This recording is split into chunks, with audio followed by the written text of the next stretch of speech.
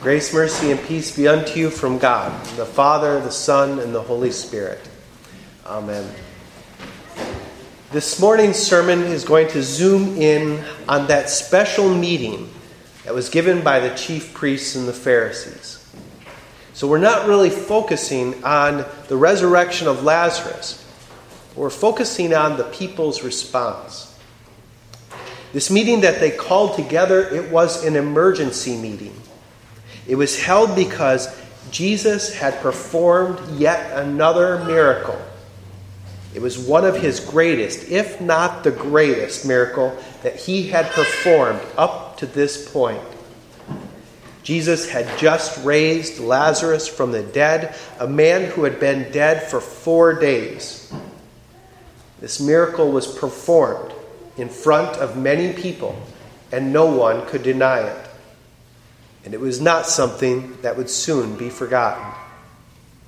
And because of this miracle, many of the Jews who had come with Mary and had seen what Jesus did, many of them believed in him. This is why the meeting in our gospel takes place. The chief priests and the Pharisees, they thought that there were too many people believing in Jesus. Too many people were believing that he was the promised Messiah. This worried them to no end. Let's listen in on their meeting and try to figure out what in the world to do with Jesus. What are we to do, they asked. For this man performs many signs. If we let him go on like this, everyone will believe in him. And then the Romans will come in and they will take our place. They will take our nation. You can see them. You can see this picture in their own little town hall type meeting. They have concerned looks on their faces. And if only this Jesus would stop, they keep thinking. They're not at all concerned about a very particular question, about whether or not Jesus really is who he said he was. They are more worried about this, losing their place. That is their jobs, their reputation, what they're known for, and their nation. Before we judge these men in the meeting house too quickly, it might do us some good to first examine ourselves. Have you ever severed a relationship in order to keep something that was temporary? Are you holding a grudge with somebody right now because you are worried about keeping something that will pass away? An example that I can think of involves children. A father tells the children that they can both split one soda. He gives them 2 cups and a bottle of Coke. It's Coke because this is a personal story. So the children, they grab the cups, they get the opened Coke handed to them. They set the Cokes down, and they pour into one, not too much. Then they pour into the other one, not too much, just to match it. And then when they think everything is even, they notice one has just a tiny bit more than the other. And what happens? A fight ensues. A relationship between brothers. I'm not going to say who started it, but a relationship between brothers has begun to fall apart because of a temporary thing. Something that will not last. And as we know now, something that's not even good for you. Now that's a funny way to describe a serious problem. We don't want people to have more than us. Nobody is going to take away anything from us. What we've earned, fair and square, is mine. Do you see what I mean? The Pharisees were worried about keeping their city, their positions, at the cost of their own soul. The ironic thing is that even though they killed Jesus, their city was still taken away.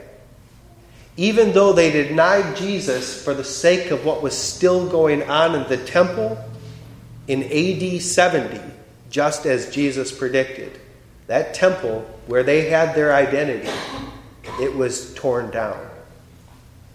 They could not stop what was going to happen. They still lost the perishable thing that they fought for. Even worse than that, it cost them their souls. If you are harboring unforgiveness in your heart, let me tell you, it's not worth it. Forgive as you have been forgiven first. Let it go and believe Christ will take care of you as he has promised. As the Pharisees continued on in their meeting about what they would do with Jesus, Caiaphas, who was the high priest that year, said to them, "You know nothing at all, nor do you understand. It's better that one man should die for the people, not that the whole nation should perish." Now Caiaphas thought that if they would kill Jesus, then they'd be okay, and they could go back to keeping their jobs and nations, business as usual. They thought that their sin, this killing, would be justified because it served the greater good in his mind. But the fact is, each sin deserves death. And there is no sin that accomplishes good. Sin is sin, and it's what put Jesus on the cross. The funny thing that I find about this meeting of priests and Pharisees is that none of them thought about our Old Testament lesson today. That when somebody raises another one from the dead, this is a sign that the Christ has come. They had just heard that Jesus raised up an Israelite from the grave, and none of these Bible teachers looked up Ezekiel's vision when he raised up by the word of the Lord a whole army from the dead. They did not remember that the prophet Ezekiel said, "Thus says the Lord God, behold, I will open your graves and raise you from your graves, O my people. And I will bring you into the land of Israel, and you shall know that I am the Lord when I open your graves and I raise you from your graves, O my people." These chief priests and Pharisees were so caught up in the things, in their jobs, in their pride, that they didn't even see that Jesus was fulfilling prophecy right in front of them. They didn't even see that God loved them so much that right in their face was the love of God for the world, for them, right smack dab in front of them. Jesus called Lazarus forth from the grave after being dead for 4 days. This was a miracle. This was Scripture being fulfilled. And sadly, these men could not see it. Are there ever times when your unconfessed sin keeps you from seeing God's love for you in Jesus? You just want to hold on to that one thing you just don't want to let go of. I'm guilty of this all the time. And it's sad. It's sad. Now, even though the chief priests and the Pharisees did not recognize Jesus as the fulfillment of the Scriptures, they made prophecies about him without even knowing it. When they said that Jesus should be killed, that their nation would be saved, they were thinking of earthly things. But the Scriptures tell us that what they said was by the Holy Spirit. There was an eternal truth there. What this shows is that God the Father had a plan for Jesus. He would sacrifice his only begotten Son so that you and I, so that any of those Pharisees who would repent, so that any of the people, the soldiers who scourged him, any of those who would repent, they would become children of God. Before Jesus, we are all like those bones in the Old Testament. Nothing good in us. And we were as good as dead. We were like Lazarus in the grave. But Jesus has called us by his word in our baptism. Thus says the Lord God, come from the winds, O breath, and breathe on these slain, that they may live. What is that breath? Here, it is the word of Christ. Faith comes through hearing, and hearing by the word of Christ.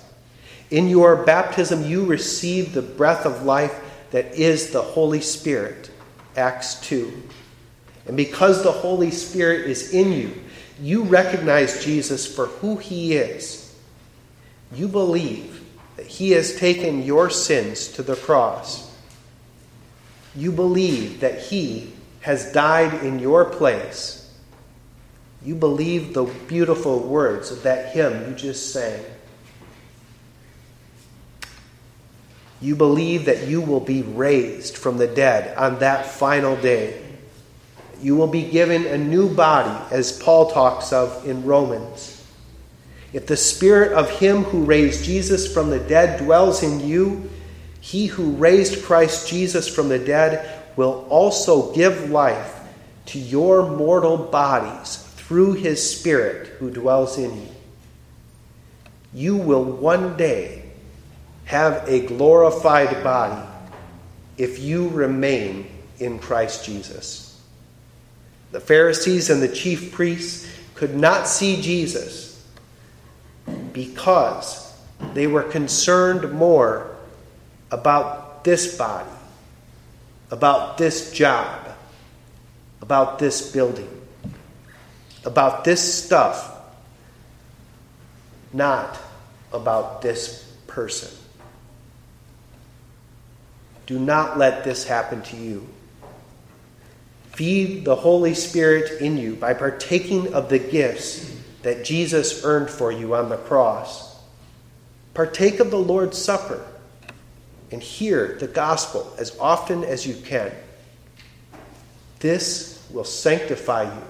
It will strengthen you. We have a blessed promise. If only the chief priests and Pharisees could have seen what they were passing up when they convened their meeting, they would have thought that it was worth it to give up their earthly jobs, their nation, their temple. I pray that you can see that no unconfessed sin is worth it. It's not worth losing your future glory that is yours in the Lord. Paul writes, I consider that our present sufferings are not worth comparing to the glory that will be revealed in us. The creation actually waits in eager expectation for the sons of God to be revealed.